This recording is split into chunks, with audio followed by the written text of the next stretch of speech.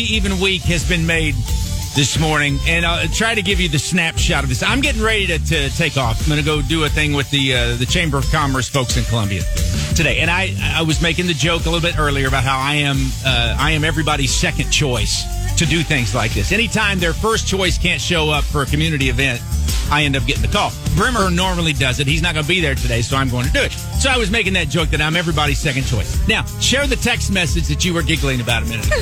We got this from Taylor. She said, "Aw, Scotty, you aren't second best.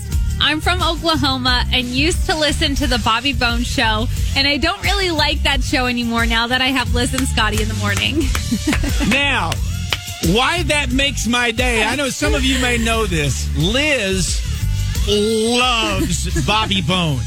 Liz thinks that Bobby Bones is the greatest thing to ever happen to country radio in the world. Oh, my God. Liz would leave me in the blink of an eye if she had the opportunity to go work with Bobby Bones. I mean, it would be like one of those cartoon, and the only thing that would be hanging in the air would be bobby pins as she was rushing out the door to go work with Bobby Bones. But Taylor, God bless you, and thank you so much. And I just love the fact that Liz had to read that text message. It's sweet, but I am sweating. I have nothing against Bobby Bones except for the fact that I get really jealous.